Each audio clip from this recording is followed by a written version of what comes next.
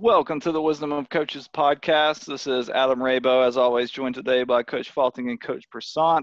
We've got a great show lined up for you covering a variety of topics. As always, we have our Q&A of the day, and then we're going to dive off into some running news, including a very fast 5K by a lady, a couple of infractions by some of the world's best sprinters. And then we're going to talk about the first pro track event that will be hitting North America this summer after all of the COVID pandemic. So without further ado, let's get going with the Q&A of the day. So I think I chose last week, but I guess everybody else was kind of at a loss. So they asked me if I had anything for this week, and I did. And this is something I've thought of a lot. So we do it a little differently this week. I'm going to introduce the question, and then I'm going to talk. I'm going to try not to go off on too many tangents because I was thinking about this on my run, and my brain was going in 100 different directions, and I was like, that's going to just be utter nonsense if I keep doing that on the podcast. So I'm going to try to I have some tabs pulled up here to read through some stuff about it, though. And then I'm going to offer some suggestions and let my co-podcasters give their 2 cents and talk about what they think. So our question of the day is, should high school and or college runners, track athletes, distance runners, whatever, be allowed to win money from events? Okay, so currently if you're a high school or a college runner, you are considered an amateur athlete. You are not allowed to accept money or gifts or anything from winning a race or an age group award or anything of that nature. Okay, you have college athletes who go to the Olympics. They could win a medal. It's happened frequently, and they're not allowed to accept any of the sponsorships or anything. Like they have to leave college and go pro. And so I'm asking, should we allow this to happen? And so I have a couple of firsthand stories on this, which I think kind of set up that's really funny. One of my high school running teammates, and he ruined with me a little bit while he's in med school, Alan, who ran at LSU. While he was in high school, he ran several, local road races and won a great many of them because he was a very fast runner. But one in particular they had in Shreveport, they have every year. It's a 5-mile race, point to point. It's called Riverside 5. And he won this, I believe, his senior year in high school. And it's a $250 cash prize if you win it, okay? He also came back and won it in med school several years down the road as well. But he, was going up, and most race directors, I don't feel, are very knowledgeable about the fact that, like, they aren't supposed to give high school athletes or college athletes money. So they're just going to hand whoever the check and, let the chips fall where they may. And so Alan was, kind of walking up, and the guy who got second was a college runner at a local college centenary. And he told Alan, hey, man, you can't accept that money.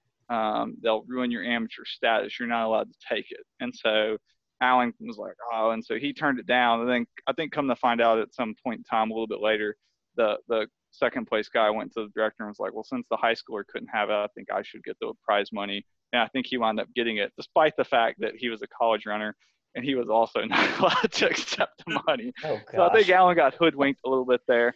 And then the other one was this one I was at. It was a 10K in Alexandria. There's a local running store there, and they hosted this 10K, the Red River 10K, I believe. Was it Run Wild?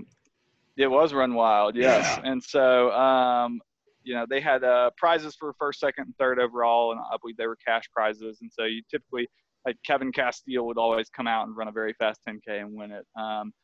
But one of the years I was there, I believe middle school girl, probably from Menard, because they're always from Menard, got third overall for this 10K. And so she was, coming up, and this is an instance where the race directors did have a bit of knowledge. They're the owners of the store, I believe, and they were like, well, she's a middle schooler, she's an amateur athlete, so technically she's not allowed to receive a cash prize. So we're going to give her a gift card to Run Wild instead, which is also not allowed. It's technically illegal. So, seeing these 2 instances, it kind of made me think. And distance running, I think you have a little bit more of an opportunity to make money than you do, say, being a track athlete just with road races. I mean, Shreveport, where, Coach Faulting lives, where me and Prashant used to live, I would say at any given weekend, there's probably 2 races on a Saturday, 5K, 10K, something of that nature, outside of maybe like the warmer summer months. But September to May, I guarantee you could almost find a 5K, 10K every single weekend. And for the vast majority of those, a high school or college runner could probably pretty handily go in, and if not, get in the top 3, win the race outright. I won a race one time in like 20 minutes, which was almost embarrassing to not break 20 and win a 5K. But nonetheless. So, you have instances where these athletes could be collecting, $100 or something like that from these races. And so my thoughts are, should they be allowed to get this? Because if we look at, distance running, your earning potential compared to other sports isn't really that great in the grand scheme of things. So I had pulled up this, which I thought was very interesting. That was kind of talking about how much money Olympians make. Okay. And so, and this is from a sports management degree hub. It does have some sources cited. It said income depends on events. Sprints and marathon competitions pay the most, which I would not have figured sprint competitions would have paid the most, but it also kind of makes sense because if you ask someone to name a track and field athlete, you're typically going to get, Usain Bolt or Michael Johnson, or a few years before that, Carl Lewis. Kind of sprinters are typically the ones that stand out to us. About 20% of the top 10 American track and field athletes, that would be per event, make over 50K annually. So out of the top 10, 1,500 meter runners, long jumpers, so on and so forth, 2 of them are going to be making more than $50,000 a year. Less than 15K annually is what about 50% of track and field athletes who rank in the top 10 in the U.S. make. This is from all sources: sponsorships, grants, prize money, etc. Anyone below the top 10 rankings in the USA likely has little to no income or funding from their sporting activities. So these individuals aren't making very much money from this. So, should we allow them to make money when they're, an 18-year-old and they can go out and win $100 at a 5K, or if they're, a 20-year-old in college and they can go and win $250 at a road race or something of that nature? And then it kind of brings us to, the Olympics. I mean, we routinely, especially when you look at sprinters and throwers and jumpers, a lot of times you'll have Olympic athletes that are also college students. I know Alan at LSU had one of his teammates was, I believe, from Trinidad and Tobago and got 3rd in the, I want to say the Beijing Olympics. Maybe it had been 2008. Yeah, I want to say that's the case. And so, I looked this up because I thought it was true, and I did find it that so this was back in the Winter Olympics, 2018, and they said this was actually more than the 2016 Olympics. They earn $37,500. This is Americans, for each gold medal they win, $22,500 for each silver medal, and $15,000 for each bronze medal. Okay, so that's a lot of money. Not quite as much as if you were in Singapore, where if you win a gold, they pay you $1 million. So maybe you should get dual citizenship with Singapore and go compete for them. But, if you're a college athlete, a sprinter, a jumper, a thrower, or even a distance runner, and you got, a silver medal, they're not going to allow you to collect that money because that eliminates you being your athlete. And that's not like, $20,000 for, any athlete, especially runners in particular. That's that could be something you live on for a year of training at this point. And when you look at sprinters, jumpers, throwers, their kind of career span is so much less than, say, a distance runner. Okay. A distance runner really isn't even most of the time, pun fully intended, hitting their stride until they're kind of mid-20s, late 20s, and then even into their early 30s. And then with the marathon, we're now seeing, kind of late 30s and 40s, you can still get away with it. Whereas if you're a sprinter, if you make 2 Olympics, you're probably not coming back for a 3rd one. So if you're in college and you miss out on earning $37,000 because you weren't allowed to accept it when you won, a medal in the Olympics, then that's money that you're never going to get back, that, you then have to hope that you can make the next Olympics and earn. So I'm curious to hear what your thoughts are. I had some ideas of, I kind of do like the gift card idea for high school runners for a running store. Cash, I can see that being problematic because, you know, you might have an athlete who decides, well, I'm not going to run for this high school. I can go make $100 every single weekend winning these races. Whereas if they're just getting gift cards, then, you know, or store credit, then they can only buy like running shoes, running shorts, stuff like that. So it might make them a little bit more. I thought, you know, something that would be really interested in college athletes. You know, the NCAA is now pushing, I had this article pulled up on NPR. The NCAA's top governing body said it supports a rule change allowing student athletes to profit from their name, image, and likeness, so long as the college or university they attend does not pay them directly. Now, that's going to benefit a very small portion of maybe, you know, football, basketball, potentially baseball players, not so much your, you know, probably your track athletes in the grand scheme of things. But, you know, should a sprinter be allowed to go to a Diamond League meet and if they win, collect money? I mean, Mondo Duplantis, as a, you know, high schooler, was going to Diamond League meets and placing in the top 3. Should he be allowed to keep that money? And if you're not okay with them keeping that money, what about having some kind of situation where they're allowed to put that money into a savings account that the university of, you know, that they're attending holds on to, and then they're awarded that money whenever they decide to leave amateur status and become pro? And you could even set up something where, hey, we're going to take the interest off this savings account and open up a scholarship, you know, in your name that, you know, maybe it's only $500 or whatever, but it's a one-time scholarship that can go towards sprinters or pole vaulters or something of that nature. So I think I'm beginning to ramble at this point, so I'm gonna turn it over to you guys and get your thoughts on this and kind of see what y'all think about it. I think you're going to get the record for the longest podcast intro in American history. That was about 1/5 of what I wanted to say.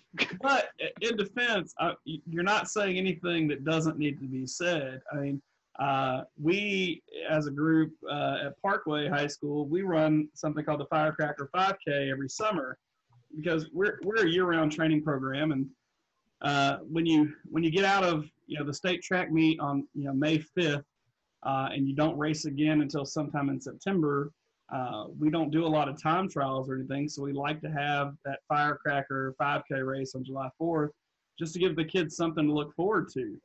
And we do produce a highly competitive group of athletes here where we have kids placed very high in that, okay? And at that meet, they're giving out like glass mugs and stuff, so that's not too big a deal. But in the past, we have put some kids into races that they've won where they couldn't accept the gift card. We even had one group one time that tried to create a thing where they were going to give our winner a scholarship. But if you look at the rules, you can't get a scholarship that's merit-based on sports, which I think is funny because you can get a scholarship that's merit-based on academics. So God forbid that somebody who is blessed with intelligence or, you know, a dedicated house where they're pushing education, like they get to earn money from that skill, but the house next door where the kid is blessed to be a talented runner and maybe the parents are pushing them to get some athletic success, doesn't get to capitalize on that. So, I mean, I do think there's a place for that. I think there are reasonable ways to look at this so that people don't manipulate the system, like you said, like quit running for their high school team, you know, so they can go make money. I think there are ways that we could put some guidelines in place for high school athletes especially. But I do think $100 gift card in a high school kid's mind could be the same as a $100 bill. So if you just had that, you could see kids just bailing out on road races or bailing on their team to go run road races to make some money. Right. You know. So go ahead, Prasant. So one thing that I find interesting is that currently a high school athlete, if they're trying to get into a D2 school, they can win as much money as they want. I think according to the NCAA that they can get like thousands of dollars of prize money and be fine. And if they're trying to get into D1 schools, they can win prize money as long as it's only up to the amount it costs to get into the race. Awesome. I just won this race. This 5K won $35. Right. And this stupid t-shirt. But if you're a tennis player, a high school tennis player in D1, if you're a high school tennis player who's trying to get into a D1 school, you can make up to $10,000 a year in prize money. Right. I mean, why is it like some people can, some people can't. People going to D1 schools have a limit of only as much as the race costs. But if you're trying to go to a D2 school, there really isn't a limit to my knowledge. Well, Right. and we talked about, in the previous podcast, NAIA schools. I mean, there's people who have been playing for national teams, they've gone to, the equivalent of World Cup, I mean, national events for their country, and then come over to the United States at 22 or 23 and pop into an NAIA school, and they're able Same to with play. JUCO. I mean, with JUCO, Yeah, we had whatever. no I rule, mean, no age limit, no nothing. yeah. So, and it's funny you brought up that scholarship thing, Fulton, because that was actually going to be one of my ideas was what if we could do it where it's, hey, this just turns into scholarship money and you're allowed to, hold on to this, because then it provides kind of an incentive for the kid to keep running because, at that point, if they don't use it, maybe it's a use it, lose it type thing. So that motivates them to stay on their team.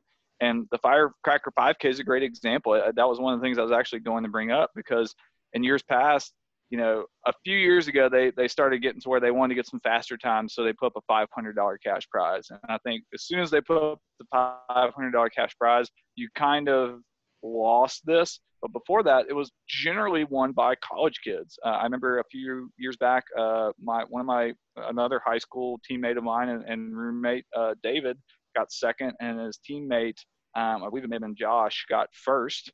I know Alan came back. I think Alan won it as a high schooler and then came back and won it in med school like the year before they brought in the $500 cash prize because he was angry. He's like, oh, they owe me $500. And, the times have dropped because of that. I mean, $500 is nothing to scoff at from a local road race. And so you were mostly seeing times in like the mid 15s to low 16s to win it, which I mean, it's ungodly hot when they run this race, and it's not the flattest of courses. But now I think Kevin Castile came in last year and ran like 14 mid on it. And they were also offering another additional 500 if you broke the record. So you had potential to get $1,000 from this road race in a town of 200,000 people. I mean, it's not Peachtree or anything like that. My goodness. So I think once you start offering those large amounts, you're not going to have high schoolers winning it anymore. You might have a college kid who can come in and win it. But let's be honest here. I mean, if a high school kid, let's say that you're an elite high school athlete and you qualify for NXN. Are you getting at least $500 worth of value for qualifying for that? I would probably say yes. You get the Nike kits and the shoes, and I think they pay like their flights to Portland and stuff. And so somehow that's written into the rules where that's okay. If you go to New Balance Nationals, you get a backpack and all kinds of stuff, and that's okay in those very specific events. But if you want to run, like the Holy Angels 5K here that's raising money for, autism research and you win $100, God forbid you're walking on eggshells so that you don't lose your eligibility, that doesn't make sense to me. We're still rewarding kids in this country that are at the peak, level of their ability here, so why not find a reasonable way to take care of high school kids? And as far as college kids go, the new rules about capitalizing on your likeness and stuff and autographs, that there's nobody tracking down a college like track kid's autograph. No. So if you're not, they ought to be able to benefit from, maybe paid appearances at certain track meets or getting to run in certain events at track meets to have the same opportunities that some of these other guys are going to have, because their opportunity is never going to be the equivalent monetarily. So they should at least have something where they get a chance to make some money out of the deal. I mean, one of my friends coaches at Southern Arkansas, the Southern Arkansas track team, there's nobody going to be lining up for autographs or anything like that deal. But if, a distance runner on that team can go out there and win the Magnolia, Arkansas, summer fun run, let them. Yeah. I mean, my God. That was kind of one of my main arguments, I mean, and even the likeness thing, let's be honest, if you're not the Heisman Trophy winner or one of about 20 college athletes, you're probably not going to see very much, if anything, from it. The place kicker for Louisiana Tech is not going to be getting money from his likeness. But the likeness rule is for video games, like, right. If they got rid of NCAA football and NCAA basketball, if they do the likeness rule, they can bring it back. You know what you've never seen? NCAA cross country on the PS4. It's not happening. And they want that rule so that colleges can get back to making more money by being able to offer those games again. Right, absolutely. And so, that was one of the other things I was looking at. I mean, your earning potential for a football player, a basketball player, a baseball player, softball player, soccer, any of these is so much higher than, a track athlete or, a distance runner. And then, again, just the lifespan of like a sprinter, jumper, thrower. I mean, not lifespan, but career span. Let's say you're, 20, 21 and you're like, that's kind of when a lot of the sprinters, jumpers, throwers are really kind of starting to hit that peak, and it's your first Olympics. Your next Olympics rolls around when you're 24, 25. You're going to have a very difficult time making that third Olympics when you're almost 30 as a sprinter and jumper. It's not to say it doesn't happen. It's just to say it's a lot more difficult. Whereas a distance runner, like, let's say you make a, Olympic at 22, which I think would probably be like the best case scenario, which probably isn't going to happen, but you can come back at like, 26, you can come back at 30, you can come back at 34, you can come back at 38, you can potentially come back at 42. I mean, like Bernard Lagat can go and run the 1500 in Right. Olympics, get a little bit slower but not lose any kind of aerobic ability and move up to like the 5K, then the 10K, Exactly. and the marathon. Once you start getting slow as a sprinter, it doesn't work. Like if you're slow at the 100, you can't move up the 200 or the 400 and be like, I got this.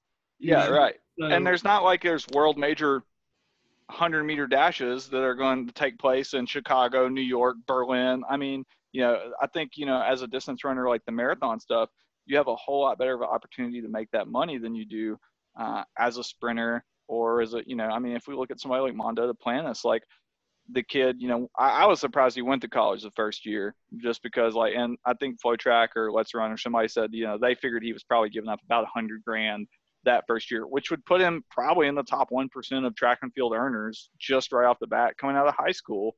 And, should that kid have been able to make money from that 100%? Because it's not like, as a pole vaulter, you're going to be doing that forever. Like, let these individuals make some money early on, because just to me, their earning potential is so much lower than other sports that like it should allow them to make up for it. How about a simple solution here? They have rules now where, like football players. All right, so football players, if you're not a walk-on, they've got like 80 scholarships they can give full rides for football. They've got so many full rides they can give for basketball. Now, on top of that, besides the paying for the tuition, the fees, the room and board, they now NCAA has approved for them to get almost like a stipend as part of them being part of these full scholarship athletes, so they can make a little bit more money.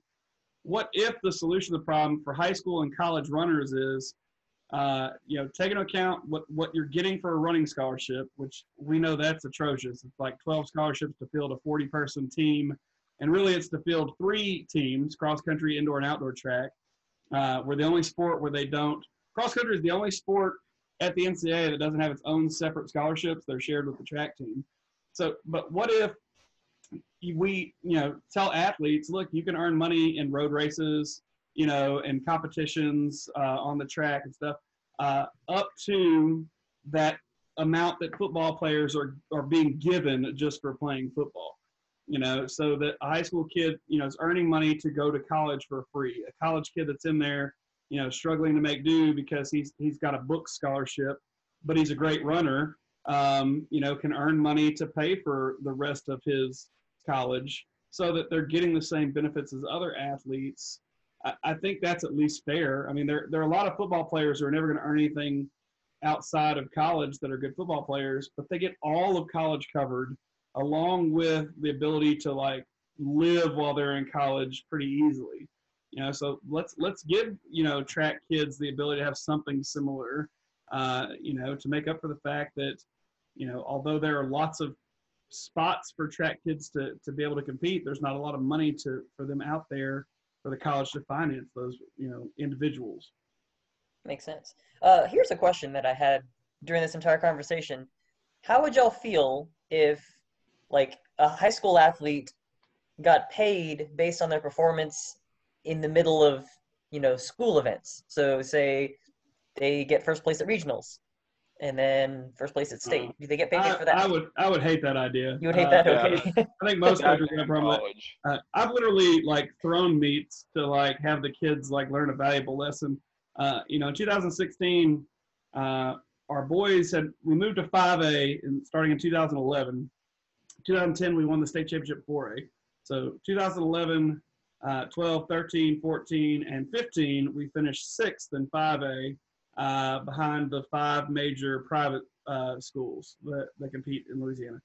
And so in 2016, I thought we had a really, really good team, but I wanted to put our kids in situations where they didn't just look at the private schools and go, oh, we're going to lose to them. So our first meet of the year, we got invited to the Mobile Meet of Champions in Alabama. Us and Brother Martin out of New Orleans were the 2 Louisiana schools that got the invite. So I told our guys, I was like, look, we're going to open this 5K race at the mile mark. If you are not at 6 minutes at the mile, as in running slower than what you should be racing. I want you to slow down. I want you to open the first mile in 6 minutes. If you're ahead of 6 minutes at the mile, I'm pulling you off the course. And the kids were just like, what? And stuff. I said, look, this is how we're going to do it today. You're going to run a 6 minute mile, and then you're going to do your best to go, catch these guys. Because I wanted to take their mind off of, we're just going to lose to Brother Martin. We're going to get out fast with Brother Martin, and they're just going to, take us to the woodshed. And so we did that. Our guys ran 6 minute pace. Then they went and took off. And we lost to Brother Martin that day, but we didn't lose by very many points. And all of a sudden the kids were like, Coach, if you hadn't made us run 6 minutes, I think we could have beat those guys. And look forward to the end of the season. We did beat Brother Martin. We beat every private school but one. And it was heartbreaking. We had the first team with 5 kids in, so we got to see our team roll across the scoreboard as if we had won the thing. And then St. Paul's has their 5th guy come in, and we get switched to second. But we definitely broke that mentality of we can't beat the private schools by doing that. If money had been involved in that, there's no way I could have convinced those kids to open in 6 minutes. Those morons would be going for gold from the very beginning. Every race, if you're paying winners, is going to look like what's the elimination races where you get like if you're the last person each lap, they throw you out of the race. Yeah, the elimination mile or something. Yeah, Those that's are what every fun. high school cross country race would look like. It would be just people just sprinting all out at the very beginning, and then just people just dying out. Whatever the last man standing would not be the fastest. It'd be like the least exhausted. Well, and I think you would wind up with, especially, whenever pro level where, sure, a pro athlete can go out every single weekend and run a road race or run a track meet, all the Diamond League meets and attempt to win all this money. But at that point, they've kind of got it figured out. A high school or college athlete, like if you tell them, like, if we just said during our normal track season, like, hey, we're going to give $100 to the kid that wins the mile every meet, like, you're going to have kids who run 12 or 15 mile races a year, which is overtraining. Like, you should not be racing the mile 12 weeks in a row. Like, that is just doing damage to you. You're gonna have people overtraining for that. I would just see a few more problems with that, because even the road racing thing, that would be something you'd have to, as a coach, I look at that and I'm like, I can see issues with it, because that was one of the things that we've talked about. We didn't let the kids go do road races during the cross country season, and we'd have these kids come up, or during any of the seasons really. During the summer, if they wanted to do 1 or 2, we would sometimes discuss it. But for the most part, we tried to keep them out of the road races because it didn't necessarily fit with our training model. That'd be something you'd have to work out with your athletes, because if you had this and you said, hey, you can go race and win money, then you're going to have kids who all summer long, they're going to be trying to enter these races. So I do see a downside to this as well. And I think there are fixes too, because we make rules about when kids can and can't play club soccer that are high school soccer players. We make rules about when you can and can't run club track. So maybe there is like a window for when you're allowed to, in one of the off seasons, get to go and road race for money, so that it doesn't become something that we lose our high school athletes while they're chasing cash. I think there's something that would obviously have to be written in place, like, you in December you can race, maybe in July you can race, but otherwise if you're a high school kid, we're not going to give you permission to do these other races or something, so you don't sacrifice the sport and the team for the sake of the individual trying to make some money. Yeah. So one thing I found, I think we'll at least get a laugh out of, and then we can continue talking for a minute, or if we want to move on, we can. On that same article that was kind of going in and discussing how little track athletes are actually making, I was talking about Olympians on the whole and kind of how they do things. And so it was like, well, what can Olympians do to make money? And so it's kind of showing these like the lucky ones, how former Olympic athletes make a living. And so it's like, good endorsements, Michael Johnson. There's only 3 track athletes on here. Get endorsements, Michael Johnson. Some of these, it says become an actor. Jason Statham used to be a diver. Ryan Lochte apparently has been on 30 Rock and 90210. One says he's become also a reality video for robbing a place. So like, yeah. What a guy. One says become a reality TV star. Bruce Jenner, now known as Caitlyn Jenner, and it says he is a former Wheaties cereal box poster boy, actor, NBA draft pick, which did not know that, and reality TV star, stepdad on the show Keeping Up with the Kardashians, which basically just kind of means you have to marry into that, I guess, from the Jenner point of view. And then my favorite is the very last entry, and so some of these jobs it's saying is professional athlete, Floyd Mayweather. Become a coach, do voiceover work, Michelle Kwan, become a sportscaster, Mark Spitz. And then the very last one is become a call girl, Susie Favor Hamilton. Oh, man. the dark side of track and field right there. The dark side of track and field. So, there we go. That's, I guess, Boris Berrien, made the Olympics in 2016. He was working at a Burger King. And he called Joe Vigil and was like, please coach me. No one will sponsor me. No one will do anything. And Vigil was like, look, if you're just willing to move, up to, Flagstaff or whatever, like move to altitude, I'll see you work out. Lakes, California. Yeah. If you'll make it work. And it's like that. I mean, that guy literally, was completely in poverty and representing our country as, the fastest 800-meter runner, from America that year. So, people get mystique for the professional athlete life. That mystique does not exist very much in track and field. And this was something that was brought up a lot, especially if you kind of watch the older Prefontaine movies in the 70s, where a lot of the European countries would almost like kind of pay their athletes a stipend to train. That was one of the things where like some of the East Germans, they would, make them a police officer, and that was, just so they could collect a salary. And at the time, if you were an Olympic athlete in the States, you couldn't even be a professional. You couldn't even make money. And I don't know that our current system has really improved on that a whole lot. I don't think that, the way they have college set up for especially track and field athletes, people who are going out for Olympics and competing on a national level, as opposed to just, I'm going to go join a professional league that's, strictly in the United States. I don't know that we've done a very good job of allowing these athletes to develop. I think we've hindered them in a certain sense. If you look at some other countries, it's eye-opening when I talk to my Australian coworker, who's I ask him how sports are done over there for the high school level, and he goes, we put zero importance on sports at the high school. We have a sports day, once a week or something. It's just not to this level. And he's like, even the university level. And if you look at a lot of those, it's more like a club thing. Like if you're a runner, you're a member of a running club, and you're coached by the same guy in high school and college. And so there's no worry about, I'm, going to get paid and lose my scholarship or something like that. And you're keeping the same coach. So, do y'all think that our current system kind of hinders our Olympic performances from our athletes? Based on the performances that we're having currently, I'd say that it does not, but that doesn't mean that it couldn't get better. I always laugh because, every time that we got to a very, very high level in distance running, I found that the next year we got less stuff to work with.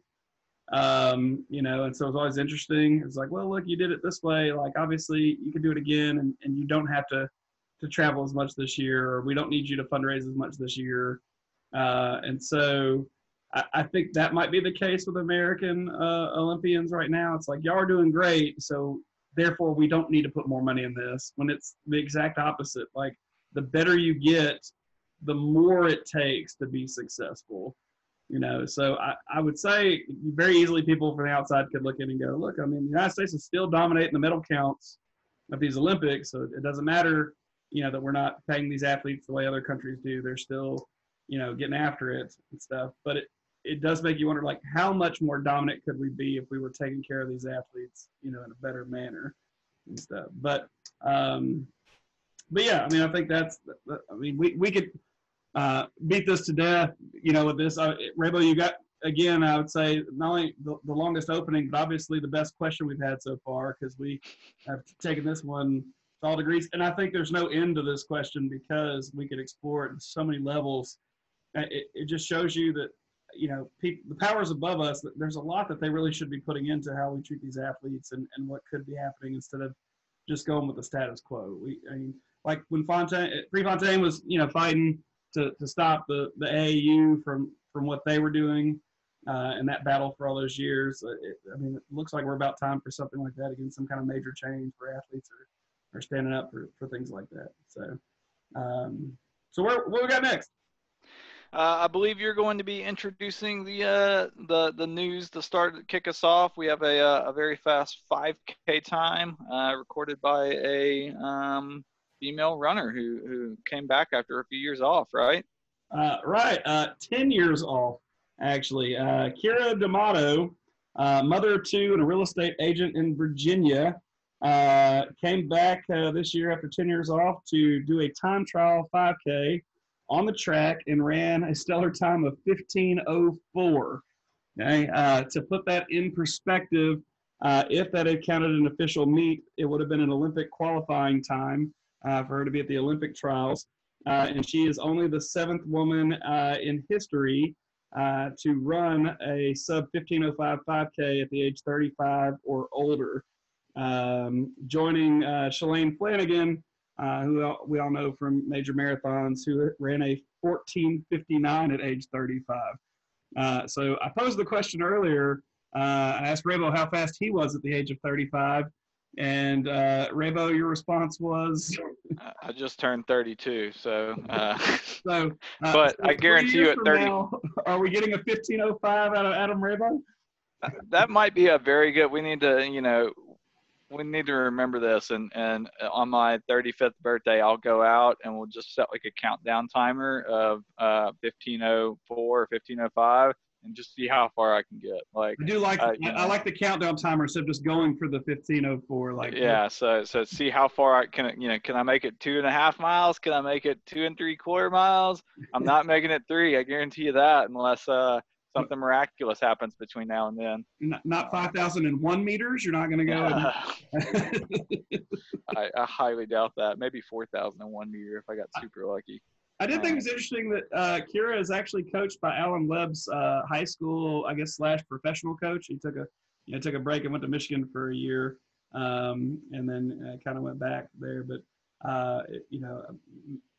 obviously that coach, Scott Rathke or whatever, is a guy who knows what he's doing, and so it's interesting that he took this girl on and then helped coach her to this. But how amazed are y'all by somebody at age 35 running, sub 15:05 for 5K, especially being a female? I mean, yeah, that's incredible. Mother of two. I love just kind of like how humble and great sense of humor she had. I think she posted on Twitter.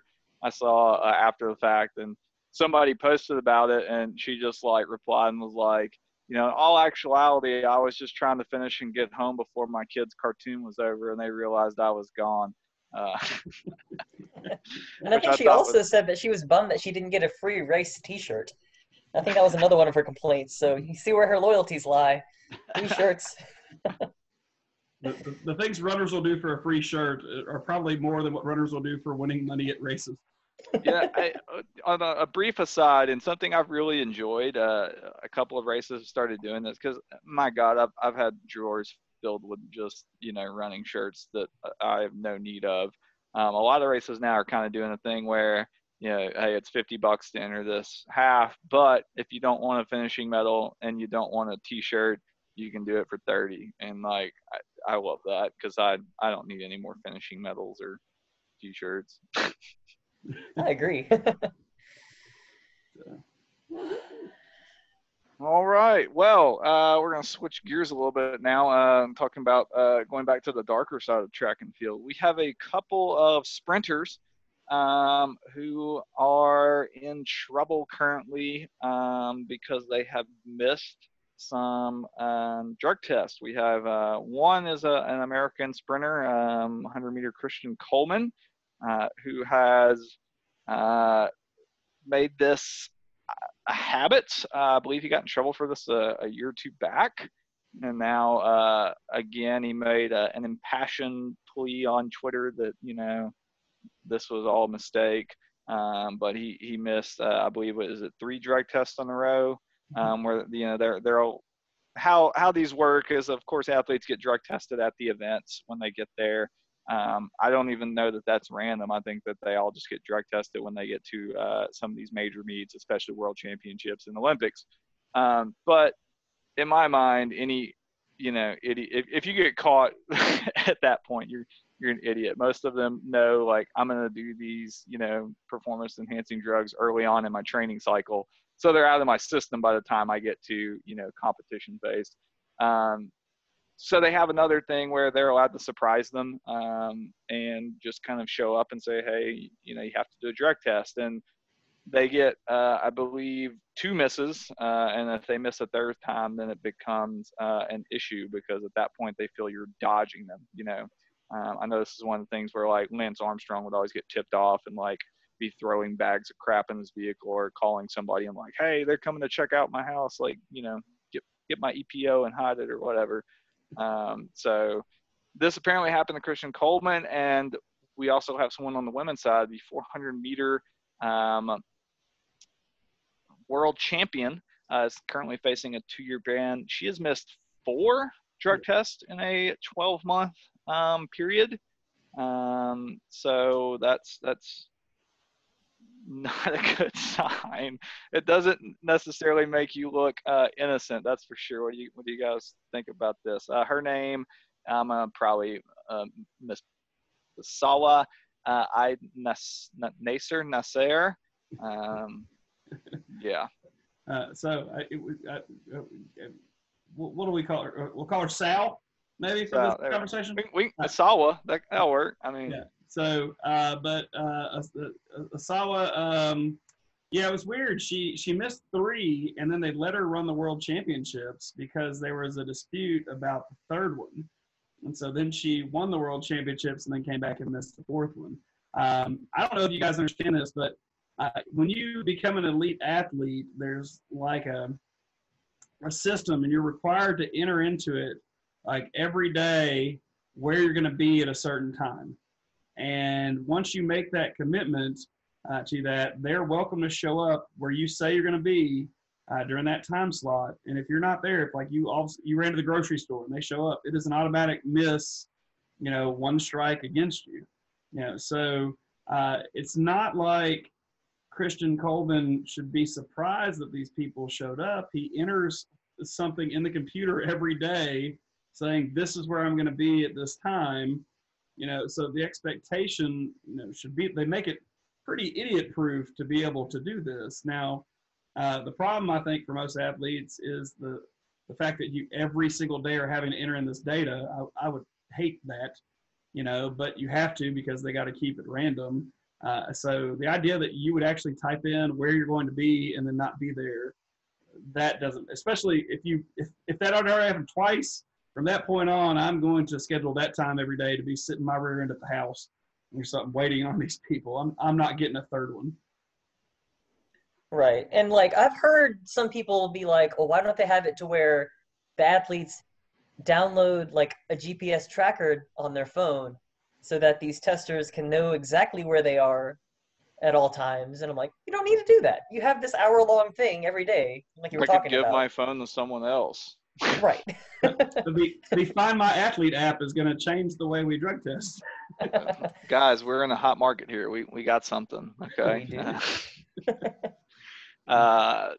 Yeah, we're going to copyright the Find My Athlete app right after this. So if you develop this, we want, a small percentage for giving you the small. idea. No, it's our idea. We want it all. This actually, I foresee this being a future Q&A because I was thinking about this as well on one of my runs. But, I kind of feel that, our current system for dealing with performance enhancing drug, I just don't think it works. I don't really see it being strong enough to dissuade people from doing it, especially if you miss 3 and they let you run the world championship, at that point, to me, that's kind of, there's no accountability in that aspect. And, and I imagine it would be extremely annoying as an athlete to have to log every, hey, from 12 to 1 every single day, I'm going to be here or here or here.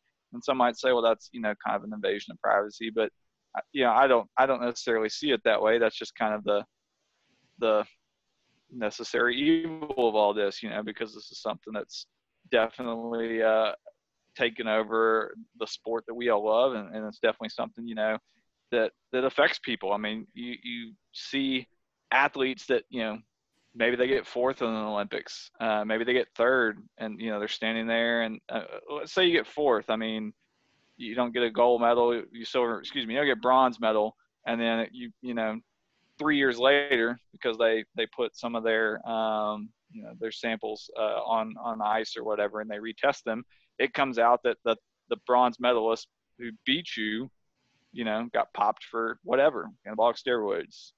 So you get awarded the medal after the fact, but you didn't get to stand up there and get the recognition. You didn't get your 15 minutes in the spotlight for maybe the 15 years you've worked your butt off to get it.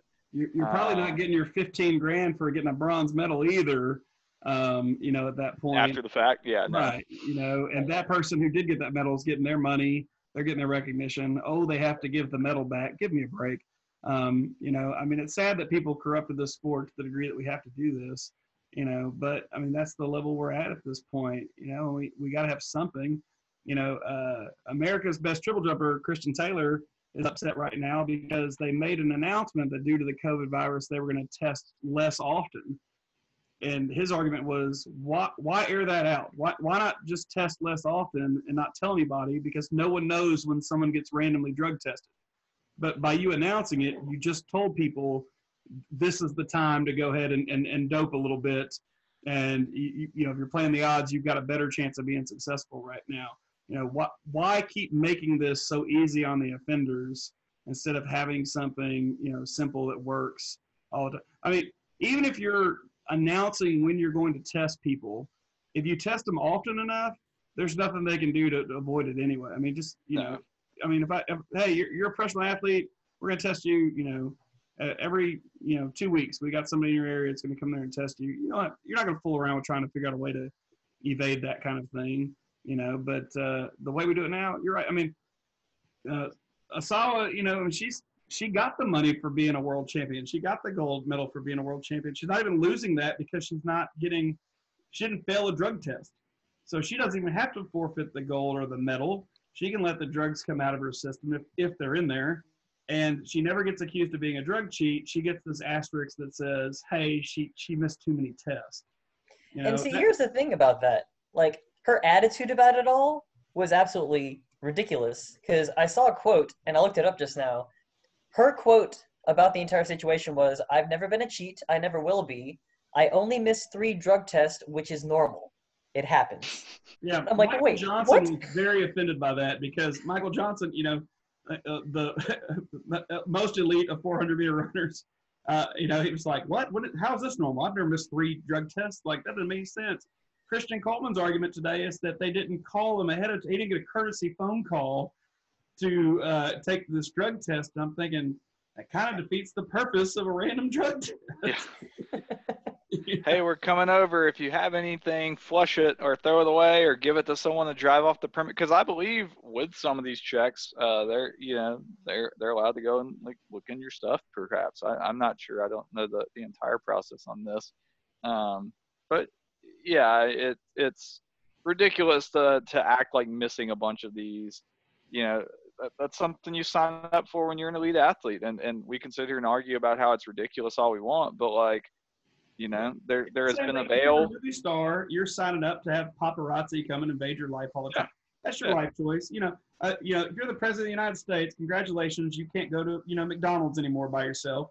Right. Like people know what they're getting into when they become, professional athletes and actors and politicians. It's part of the deal. Yeah, I agree, 100%. Well, all right. So, a little bit of, I guess, good news as we try to get things in this country back to normal as much as possible from this COVID pandemic. Has been announced that the first professional track meet of the summer will be held in North America. It's the Nashville Track Club has announced the date of their 18th annual Music City Distance Carnival, which I love so much more than just a normal track meet.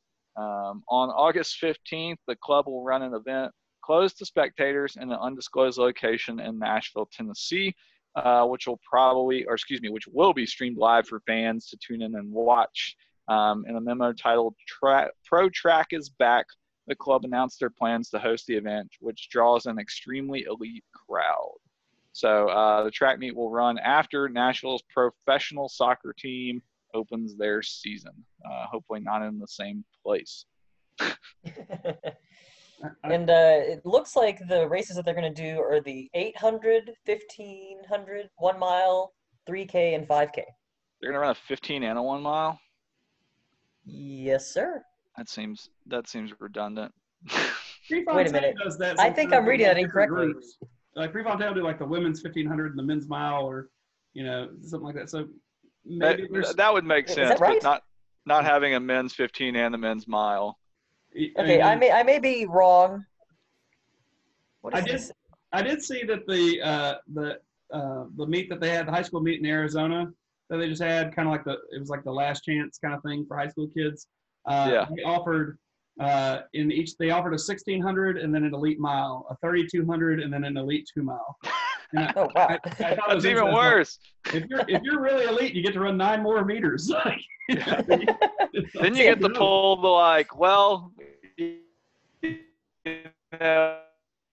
like me and this guy are generally the two fastest. So this 3200, or are you running this 2 mile? Right. Alan used to do that whenever he was running in med school. He would go to all these road races and just want to get the cash. So he'd specifically pick out ones that were offering like a cash prize. And generally it was a 5K, 10K. And so Micah T-Rop would come over from East Texas for a lot of those too, because he's a very fast runner. And Alan would always wait and sign up the day of. And so he'd run up to Micah in the morning and be like, Micah, you doing the 5K or 10K? Micah would be like, I'm doing the 5K. I was like, all right, I'm going to sign up for a 10K. And they go back and forth. And I was like, you don't want to race him? He's like, I mean, there's a good chance I could beat him, but like I can go out there and run like a 39-minute 10K as opposed to having to race him and run like a 36-minute 10K. Like, why would I put that much stress on myself to maybe not win $100? But yeah, so the actual quote is, the meet will be sanctioned by USA Track and Field, and several Olympic medalists, defending U.S. champions, and U.S. record holders are expected to be among world-class fields in pro races over, and it gives those distances. So I'm excited for track to be back.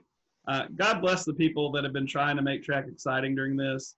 I don't know if you saw the Impossible Games where Team Ingebrigtsen went against Team Chariot, but due to social distancing, Ingebrigtsen's group is racing in like 60-degree beautiful weather with this track with no wind. The Chariot's group racing at like 7,000 feet altitude and like a thunderstorm and getting destroyed. So I would really, really enjoy seeing groups of people on the track at the same time running. I do like that because there is like this weird little cult that is track followers, and God bless them, we're some of them, that all of these track meets that are going off with athletes on the same track are having to hide their location for fear of fans showing up, too much to celebrate it. That's amazing to me. That's a good sign for our sport when we've got to hide it for fear of people attending. Because I've been to many a track meet where there was no fear of people attending. There was fear of people. No kidding, right? I would like to say that I do feel like I give off a cult leader vibe a little bit when you're, discussing being in a cult. So when you shave your head this week, you're going to look like that little cult that was next to Bowerman's house. Yeah. And the high country, the Oh, Rama yeah, I know Puri or what you're talking about. something. So for some of your people, I don't know what they were called. Yeah, I don't know this story at all. It's Wild Country on Netflix. It's a documentary about it, and it's also bought a bunch of land next to Bill Bowerman, and then they tried to like poison the water of the city in Oregon. Like a salad bar or something, wasn't it? They tried to kill the mayor of that town. What? They collected a whole bunch of like AR-15s, and so they were going to start like a revolution. Yeah. And meanwhile, like Bowerman's trying to like take on this cult to get him to move out from next door. It's called they have a documentary on Netflix. It's like Wild Country or Wild Country, something like that. That covers it, and it actually has, I think, his son. It just at the beginning kind of narrate. They have interviews and so and so Bowerman talking about it. And they had like floodlights that they would point up at their house at night to like try to get them to move away. So they would just like basically floodlight these people's house all night long. You're not getting Bill Bowerman to move away. Literally, He'll put dynamite on his mailbox. Yeah. But yeah, if you read The Men of Oregon, which is a fascinating book about Bowerman, all the people he trains, you get to like 2 chapters to go, and all of a sudden there's this huge swing to, oh, by the way, there's a cult living next door to Bill Bowerman. So you should check that out. You would it would be highly entertaining for you, and you could see some others of the Indian persuasion and how they dealt with doing some ridiculous things. Speaking of series, have you guys ever watched there's like I don't know what it's on. It's not on like a main streaming service. It may just be on YouTube. It's a series on the Ingebrigtsens. I have not. I would love to know more about the Ingebrigtsens. Yeah. I know Alan's. I'll have to talk to Alan and get the info, and we'll talk about it on the next podcast. He was watching a bunch at his house, and we'd go over. It kind of, at first, at the youngest one, is it Jacob, the youngest one, I believe. He's not really. He's like high school when it starts out, and so it's kind of starting off with the other two, and then since then, I think he's kind of rose in prominence to one of the better ones of the 3 brothers. But it goes in depth and like shows the coaching and them living together and their training, and it's a very interesting look at kind of that family dynamic and the training that's been going on with those individuals since they were a little bit younger. So, well, speaking of high school guys, I do have a question for y'all. I've actually been bragging about you guys a lot lately because as you should. I'm in these groups and we talk about like what we look for in assistant coaches, and I tell people like I wanted assistant coaches that were very knowledgeable, that did not have any kind of like egos or did not have like the low self-esteem to not be able to stand up to the head coach. But I wanted people that were willing to debate me for the betterment of the kids. And so like when I would come, before practice and tell Raybo like what the workout was, Raybo would sometimes be like, look, man, what are you doing this for? Stuff, or maybe we should look at doing, this instead. And, so I've always kind of liked that I can learn from that kind of thing. So right now I'm in the position where we have some new rules for the coronavirus where we cannot travel this year to any kind of overnight meets. So we're going to be limited probably to about 120 miles to be able to drive during a day to go to a cross-country meet. And so I have a very young team. I can look at creating meets because of staying more local one of 2 ways. I can try to build confidence in these kids by finding meets that are close to home where we could get a lot of success, possibly maybe even create it in a way to have like an undefeated season going into the big meets, district, regionals, and state, and maybe have a very confident group of runners. Or I could, continue to do what we have done in the past, which is try to find the best challenging races to push them, just with some caveats that it's going to be a little harder to do this close. I mean, we've got a really strong team, Ruston, that is able to do really, really well up here. Their boys got second in the state last year, so that's a team that's close by that we can still push ourselves with. But which way should we go in this stuff? Should we look for a way to build that confidence, or should we look for a way to have people looking for people to chase after? So Raybo, what do you think? So as I would pose a few questions for you before, I kind of got started on this. So I know you said you had the young team. I know you have one girl currently who's a bit of a harrier, but other than that, how is it? How are things? I know that your boys' side is a very young team. Is it kind of similar on the girls' side? So on the girls' side, let's see, we're returning four of our top seven girls, and then we have a couple of sophomore girls that last year kind of got their feet wet that have moved up and are doing pretty well. And we've got three freshman girls that I think will have a chance to be successful. So on the girls' side, we're probably a little bit older on the girls' side in terms of things. Who we return, we return a girl that's got the potential to win the state championship herself. We've got another senior that's been on the state team from freshman year on. Two twins last year that were freshmen that made the state team.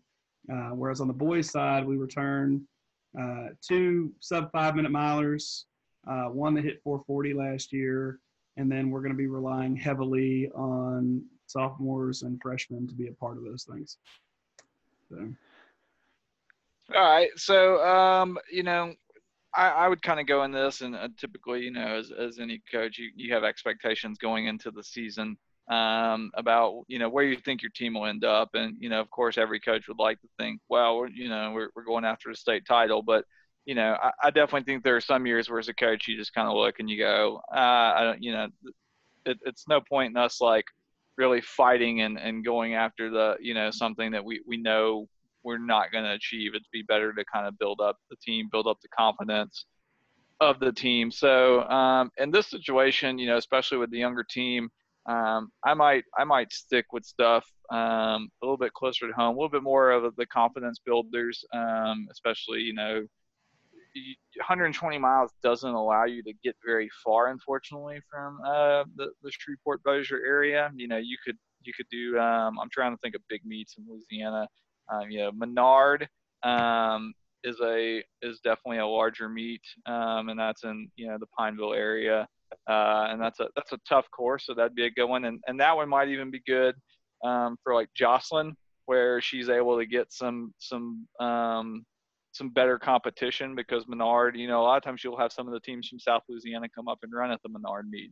You used to get a good pull. I haven't been there in a few years, so I'm not sure if they still have kind of the larger pull that they used to have.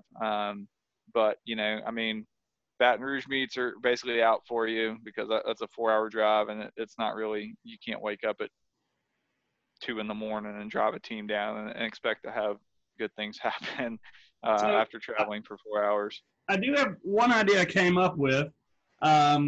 See if you agree or not. But I thought about maybe doing it once during the year.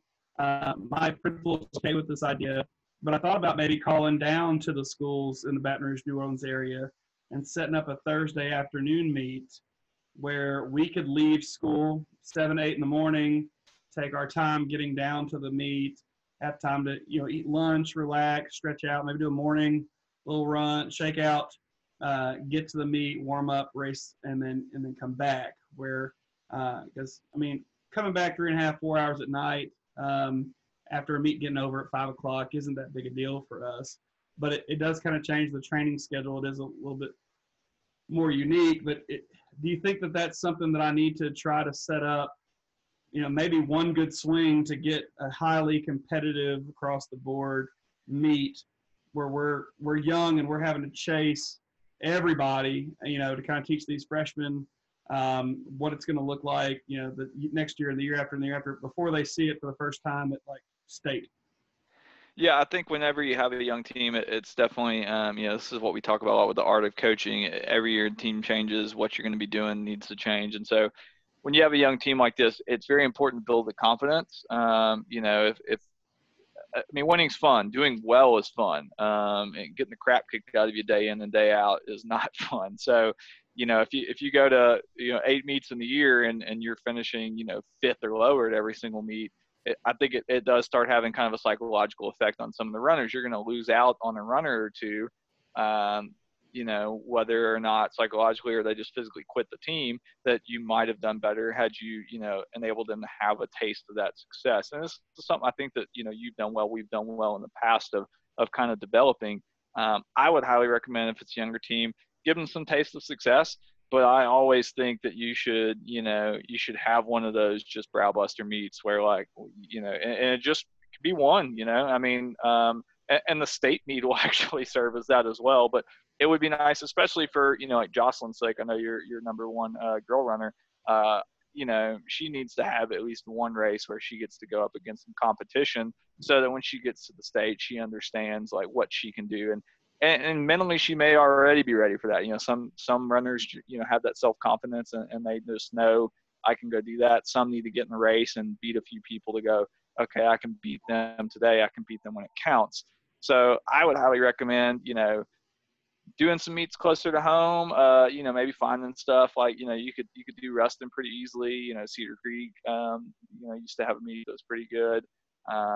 You know, Menard meet down in Pineville was always a pretty decent little meet. Of course, there's, you know, just about one in Shreveport Bossier every weekend, through, you know, some of the smaller schools and stuff like that, which typically in the past, that, you know, other than maybe, you know, airline or a few different individuals, we didn't really have too much of an issue with those. And so we tried to kind of go and find some maybe larger meets where it was a little bit more challenging. But yeah, I would recommend building up that confidence, giving them a taste of some success, letting them, you know, build, but also understanding that, like, they're still, you know, they're going to be big fish in a small pond at this point, and that there's much bigger ponds with much bigger fish.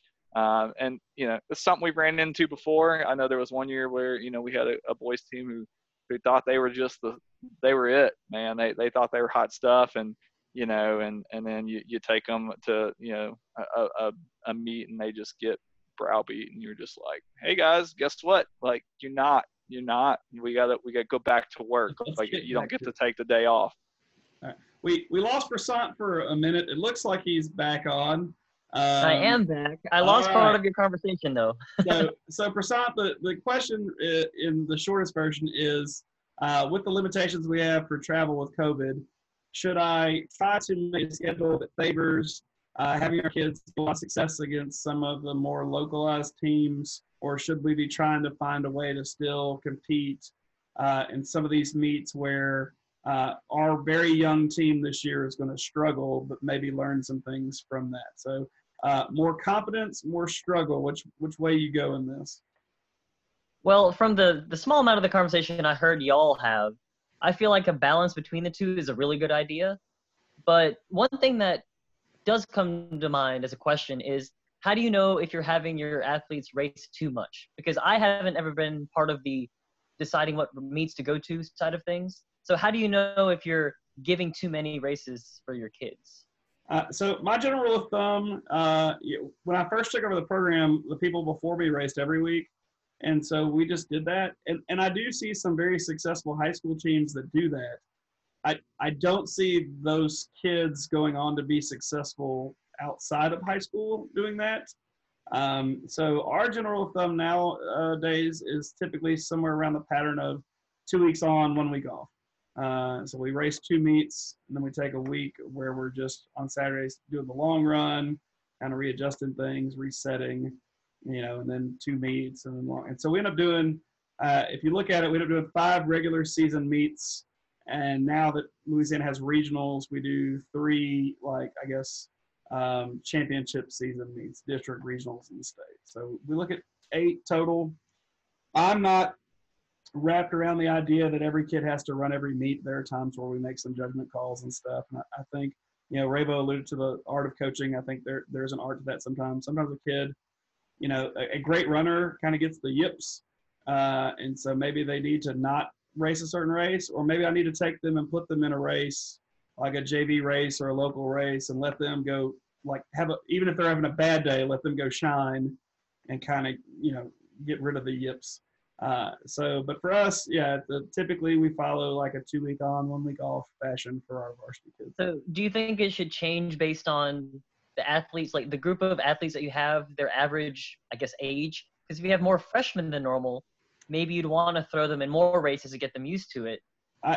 Believe me, I've considered that. Like that is a thought of mine. Currently, my plan is to schedule a meet for every week to have just kind of in the queue, and then decide who is going to be running on those meets, or if so one of those meets just kind of, congratulations parents, you don't have to get up and drive to this meet. We're going to stay home and train this weekend, even though it said, we were going to do, plain dealing on the schedule or something like that and stuff. Right. So, and then in the past, we may have had from the first weekend in September when you can, officially start to district. We might have a meet every single weekend, but it may be 2 varsity meets, and then the next week's a JV meet where everybody else is, and the JV may go to one of those varsity meets. But for those listening who may not be quite as familiar with the schedule, you may have a meet every single. And there was times where like me and Coach Fulton would take the varsity somewhere, and Prasant would stay and take the JV to another meet, and they're still getting to train and race and do stuff. And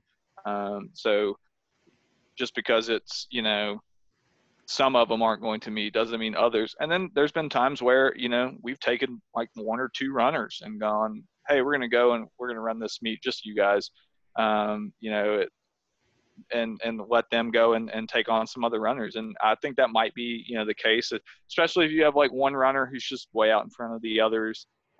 Sometimes maybe, hey, I'm just going to go enter him in or her in unattached and let them run this more difficult meet, and the rest of us are either going to take that day off or we're gonna go run a slightly different meet. So I've taken one kid to Mobile for the Meet of Champions. I've taken a whole team. I've taken one kid to the Texas Relays during track season.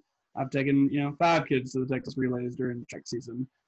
So I think there are times where you're right. And one of the cool things is we've always kind of been willing to drive. If it was 7 hours to get a kid in the right race, like we were never kind of opposed to that if we thought that was going to benefit the kid. So, that is something that we're willing to look at and do. Yeah. I mean, I know, your state meet's always going to be a competitive meet. So the runners are, of course, you're only going to get to run 7 runners at that meet. Your regional meet typically is, our region wasn't quite as competitive as the rest of the state, but still a pretty competitive race. You're still getting a large portion of runners from the state that are pretty quick, and you definitely have some good teams from Louisiana in our region. You have Ruston, Lafayette, some of the ones that were consistently putting out some really good performances. Of course, Airline in our district was putting out some really great runners. Even Bird was packing a good punch for a while there. So I think with those, I think with those 2 meets there, maybe finding, if you're running 8, maybe finding one other meet that's going to be, kind of that challenging meet, and you could do it, there's a lot of different ways you could do it, like first meet and just like pop them and like, all right, guys, like here's where you stand, like, on the grand spectrum. So, now we're going to go to some smaller local meets, and we're going to have some success and, build up that confidence and get them excited. And then, they go to regionals and state and hopefully kind of realize like we got a lot of work to do for next year. So let's get to work. Or, you build up that confidence, and then, you pop them in the middle of the season or kind of later in the season. If district's one of your goals and you're hoping to really, capitalize on that, which I know is something we generally kind of looked at and tried to do, I would definitely say keeping that kind of difficult meet a little bit further away from district, just so they get some success built up before that, and hopefully get some momentum rolling going into that championship meet for them before moving on to regional and state. Well, our weekly question for Prasant when it comes to the medical things, hoping the technical difficulties are good for this. So I have a runner who broke their toe, not from us, from playing soccer on the side. They're out a minimum of 2 weeks from actual running, but the doctor has said that he's not opposed to any non-running things. And he threw out there the bicycle, the elliptical, swimming. So this runner is one of our better runners. has been building a pretty good aerobic base for the last 11 weeks, doing the training that we're sending out in the group messaging. Give me the model for keeping this person's aerobic level up or growing, and not do anything that's going to majorly like change running form or stuff. Because I hear rumors that riding the bike a lot could cause an adjustment to how people run. So, where do I go with this kid for the next 2 weeks? All right. So the good thing is that 2 weeks is a time frame that the athlete for sure can't run, which means any change that you have in terms of like do this form of cross training, such as biking or aqua jogging or ellipticaling, you're not going to see such a major change in form over just 2 weeks. So you're also not going to lose a lot of fitness in 2 weeks either. So. That is true. But in terms of maintaining and maybe even getting a little bit more fit, because you're now restricted to non-impact or low-impact things, you can actually maybe even increase how much aerobic fitness you have them get in, or how much aerobic training you have them get in over the next 2 weeks than you would if they were just running. So that's a plus. One thing you should keep in mind, which a lot of coaches and trainers kind of forget, is just because they're not running and they're doing cross-training, that doesn't mean that the cross-training can't injure them even more. Because, say, for example, you have knee pain, so you can't run. Sometimes people will say, oh, just go elliptical for like an hour a day. Well, if that elliptical makes your knee pain worse, it doesn't matter that you're not running. So make sure that whatever cross-training you give that athlete doesn't make their toe any worse. It's it's very obvious, but a lot of people don't think about that. So then which route would you go in your mind? Like what's the most bang for your buck? And I'm sure Raybo, having experienced all these things, also has an idea of bang for the buck as well. Yeah, I was going to add a few things in terms of, to piggyback off what Prasant said. To me, fitness is fitness. There's no substitute for running. I mean, if you want to be a good runner, you have to run. But building an aerobic base doesn't have to be strictly running. So you can get on the bike, you can get on an elliptical, you can get in the pool and aqua jog or swim, you can get on a rower. And all of these things are going to, you're going to be building an aerobic capacity. You could be doing intervals on a rower where you're, engaging fast twitch muscle fibers, just like you were doing some strides or something of that nature, building lung capacity.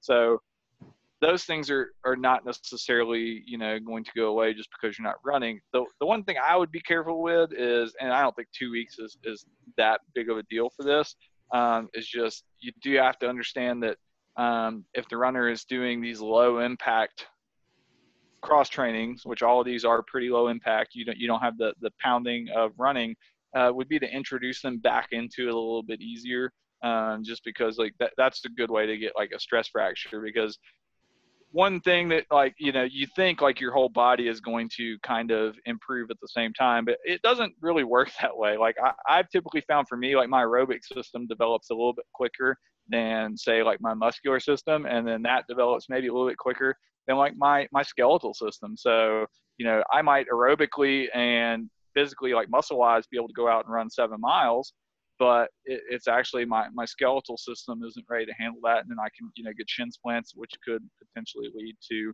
a stress fracture. What's the analogy? You're putting a Ferrari engine in like a Geo Metro, you're just going to blow the frame apart.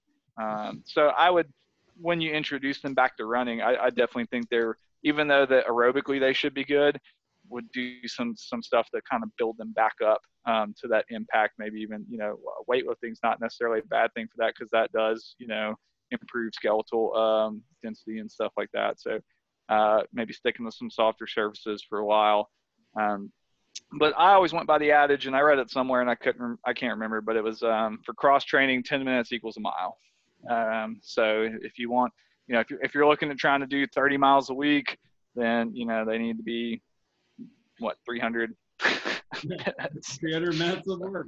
I don't teach math anymore, so I'm a little slower than I used to be. So 300 minutes, and so, if they bike for 10 minutes, if they do an elliptical for 10 minutes, it's not a hard, fast rule, I mean, obviously, again, that just kind of depends on what they're doing, but you do have that ability to kind of at least plan that a little bit. And, I would see what they have available to them. I know, y'all used to have kind of that Aerodyne bike that was 100 years old at the school that we would bust out for the kids. We now have 3 ellipticals. I do have a personal rowing machine that I can donate to the cause, and we have the availability for swimming pools. So Okay. Swimming's, I mean, a fantastic just aerobic, and that's going to be the other ones that I would kind of be worried that like you might still get some pressure on the toe, and so that would be something where you need to have them communicate with you and say, hey, if this is bothering your toe, stop. Like the pool is going to be probably the greatest one for that, because then you're getting that whole body workout in, as well as aerobic, and it's not going to bother the toe. And even aqua jog, then you're getting that same, you want to talk about not really messing with your running form. If you're aqua jogging, they might need the belt, or I would just get in the shallow end and just kind of like run through it without, doing the whole belt thing. But you're still doing your running form. It's not, like on a bike where you might slightly change things. But I mean, right. You're not going to change a form that much. And, really fitness doesn't even start falling off until after 2 weeks, typically, like a major fall off. So if they're doing anything at all, I think they're going to be okay for the most part. And the hope is that the toe is, the predicted time of healing is 2 weeks. So we're hoping that is the case. I was leaning towards swimming. I just thought, we had a couple of years ago in Louisiana, a kid that on a different team that got pretty badly injured. He had like a case of like compartment syndrome or something. And so he took up swimming for a very long time and then came back and ended up being like a state champion, because his VO2 max was just still through the roof from all of the swimming, that when it came time for something like cross country or the 3,200, he was prepared for that even without doing a lot of running. Whereas, the mile and the 800 weren't going to be, as much aerobic involvement, so weren't going to be as successful for him. So in regards to that, so in terms of training philosophies, that's the idea of specificity. And from what I've read, people say that there's an order from like most specific to running to least specific to running that you should try to go in terms of choosing that cross training technique first. So they say that aqua jogging is number 1 because you get to mimic the form the best. Second is ellipticaling. Third is... I think you're making up words each time when you turn elliptical to a verb. Ellipticaling to elliptical, right? 2 different ellipticalizations or whatever, and ellipticaling. I think you're just pull these things out of your rear end. You want to just use the verb form of them? Number 1, to aqua jog. Number 2, to elliptical.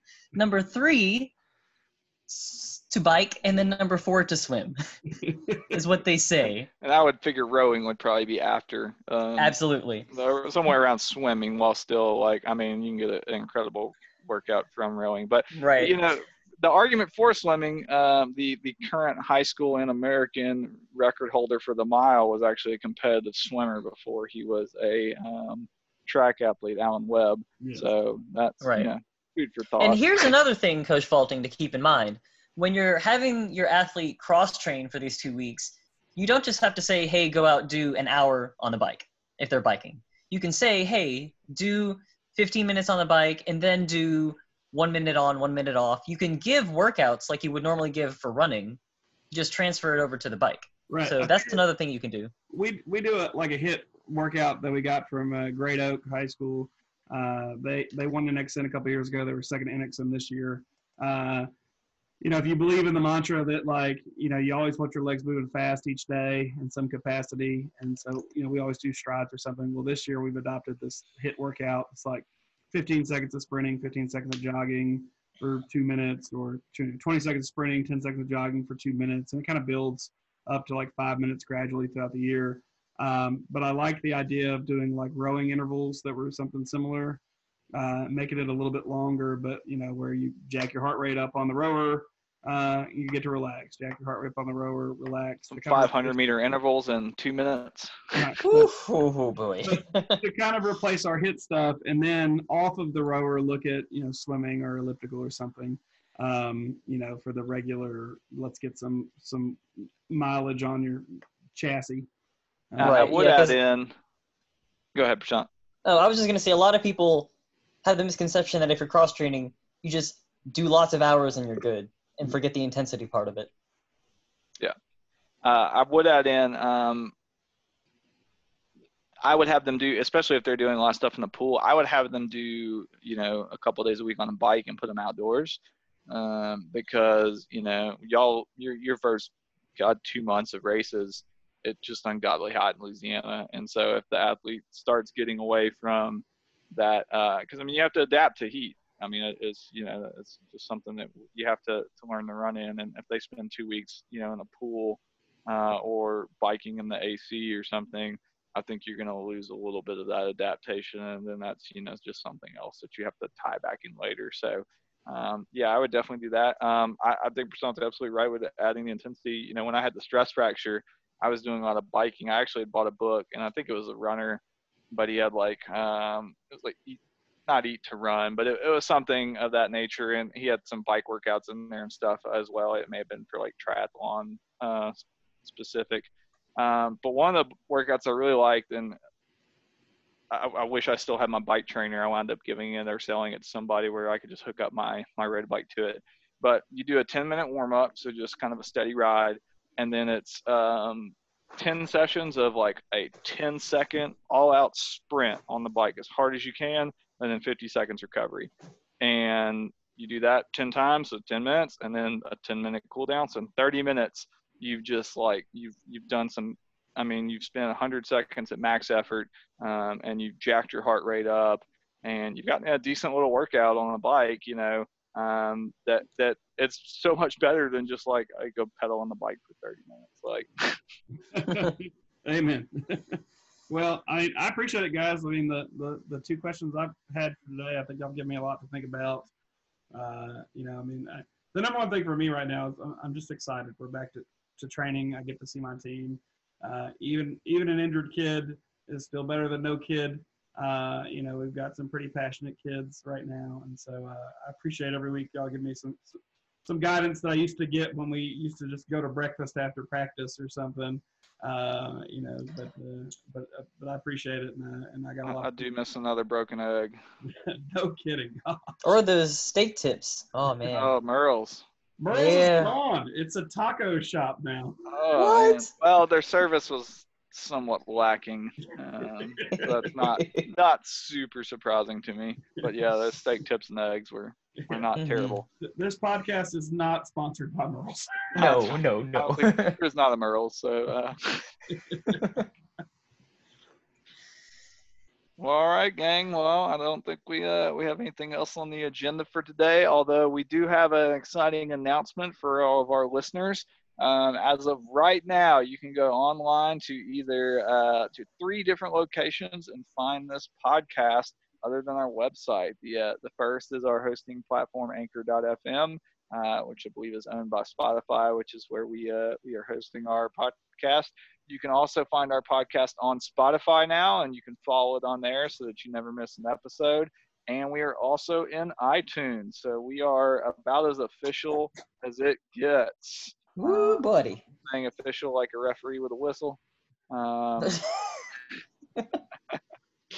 So, and we'll be sure we make some posts about that on social media. I think Faulting already, he sent out about Spotify and iTunes messaged me back today. I guess they had to check it out, make sure we weren't talking about inappropriate things or whatever to upload our podcast. So I guess track and field is okay. It's not the raunchiest of things. Susie Favor Hamilton today, so we're gonna get kicked into iTunes. Well, I didn't like use her. You know, I kept it G-rated. I call her Susie Favor Hamilton. No details, please. Yeah. No. So we brushed that under the rug.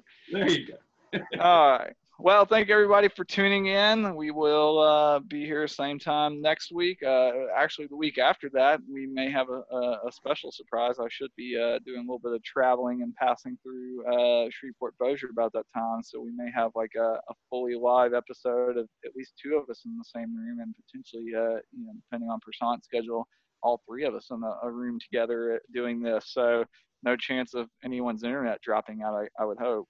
I don't know who you're talking about. All gone. Whoops. There'll be no dog. We won't have a guest star on here. But that's true. Although with my new headset and microphone, I don't think we've heard him very much. I have not heard the dog today since we started. Smart call on my part there. So, Well, all right, gang. I hope you guys have a good week. And all you listeners, thank you for tuning in. And be sure to follow us on one of the sites, Spotify or iTunes, or on Anchor. I believe on Anchor we have some cool intro and outro music that may not play on the others just because of licensing. So check it out there if you want to hear some Foo Fighters and then whatever random song I choose at the end of the podcast every time. Otherwise, we will catch you guys next week. Thanks for listening.